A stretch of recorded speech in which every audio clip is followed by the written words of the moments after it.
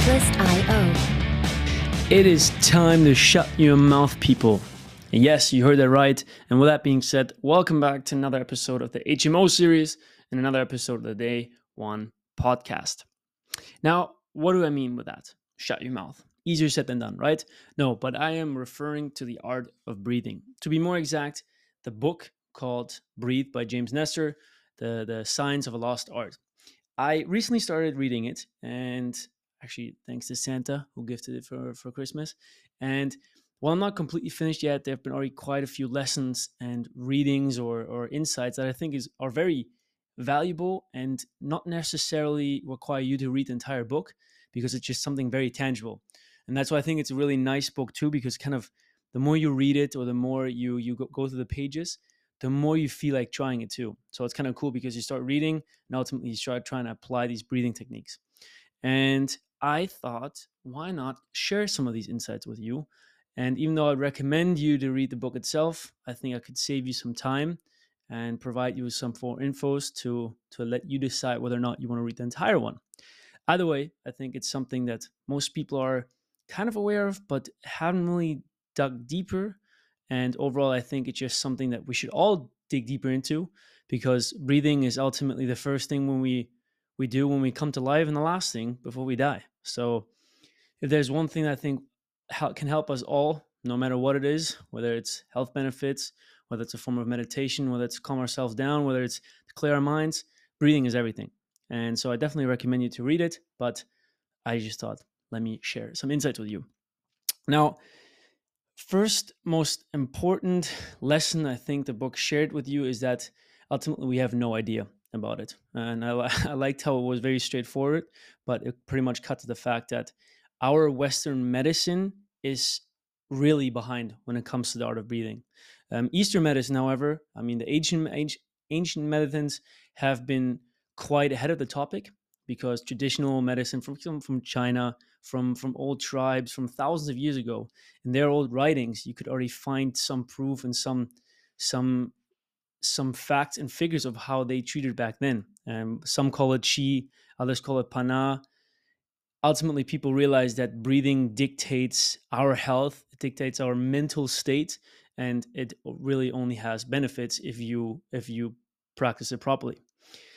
And so that being said, they kind of brought up some figures and some examples of how thousands of years ago or hundreds of years ago, old tribes already had a face structure and teeth that were pretty much perfect compared to today's state. Because today's state is, I don't know if these numbers are applied to the entire world. I'm guessing some of these studies were done in the US, but 80-90% of people today breathe incorrectly, which leads to the fact that it changes our shape structure. It leads to crooked teeth. It leads to sleeping problems, apnea, snoring, and much more.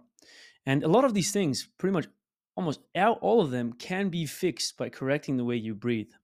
And that was kind of mind-blowing to have an example. I think they showed a picture of a skull from, again, don't know exactly when, I think it was like 1,400 years ago or something, of somebody who had this perfectly shaped jaw line with perfect inline teeth, even though that man back then did not have a toothbrush, he did not have braces, nothing of that sort. And that was quite mind-boggling to just see that.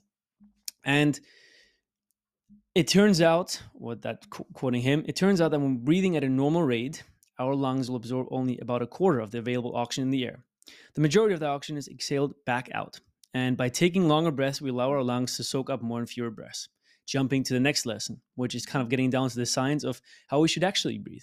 And it turned out that the most efficient breathing rhythm occurred when both the length of respirations and total breaths per minute were locked into a spooky symmetry between 5.5 second inhales followed by 5.5 second exhales, which works out almost exactly to 5.5 breaths a minute. And that was the same pattern of the rosary. Now, this is a quote directly from the book. And it sounds a bit absurd to be like, okay, how am I supposed to measure this? I mean, that's when I read that. I was like, okay, like I'm not going to be able to go through the day just breathing through my nose, just going to like measure my breaths. And I don't think that's really what's important here. It's kind of more important to try to become aware of it. just like with anything that you want to work on, it's important to A, learn about it, B, start trying it, and become more conscious and aware of it.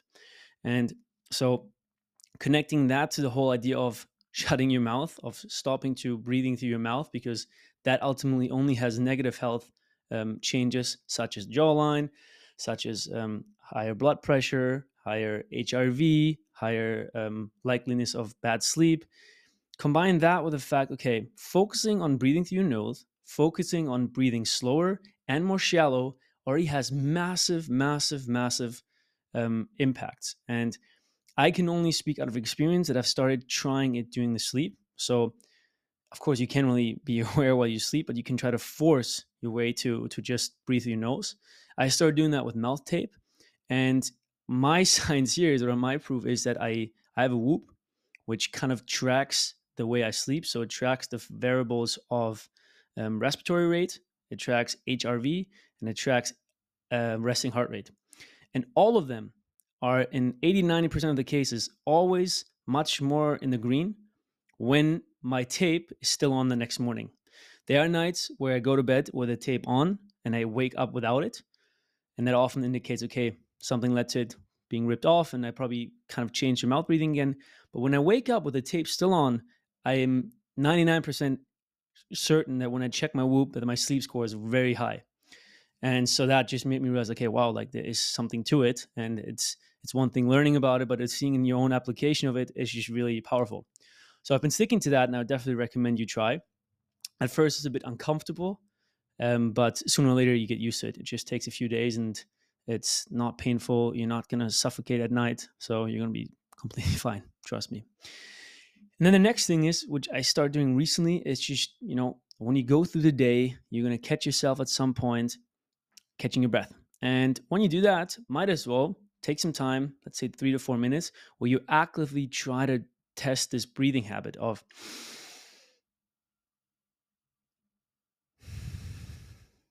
just like that, which is essentially 5.5 seconds in, 5.5 out.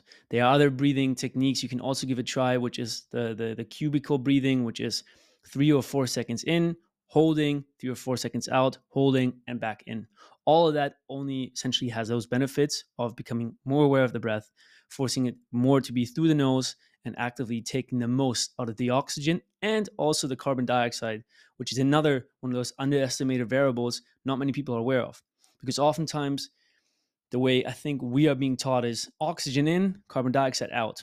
Essentially, carbon dioxide here is the waste product, which it is not just that. Because yes, oxygen is required for us to kind of attach to the blood cells, provide the energy we need to get going, push our lungs, and so on and so forth. But carbon dioxide is actually just as important because it's one of the main reasons which allows our veins, our blood veins and blood arteries to how do I say that, extend a bit. So the more carbon dioxide we have in our bodies, the bigger our veins become, and the more blood we can pump through it, the more energy we have, the more lung power we have. And that's also something I had no idea about. And right now, again, I ain't the scientist here, but it's just quite interesting to see. So that being said, I don't even want to dive too deep into it. I think I kind of touched upon the idea why I think you should give it a try, why I think you should, test it for yourself.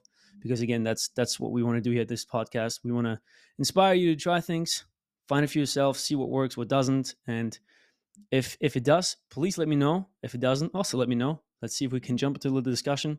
But overall, I think there's going to be a lot of benefits if you stick and commit some time to it. And I can't wait to see what it brings for you. So again, book is called Breath by James Nestor. If you want to read it, I definitely recommend it. If not, try to apply some of these things I just mentioned. I started going for runs now or some walks where I really try to just breathe through my nose, slow and shallow breaths, and kind of see how my pulse is reacting. But again, that's me. Doesn't have to be you, but who knows? Give it a try. So, people, as always, I thank you for listening to this HMO series. I hope you have a great week. And as a little teaser for the next episode, it's going to be a special one because we have a different kind of guest, but a very interesting one in regards to Cape Town, in regards to South Africa, the history of South Africa, in regards to apartheid, in regards to Nelson Mandela, and much more. So, people, shut your mouth And as always, I thank you for listening.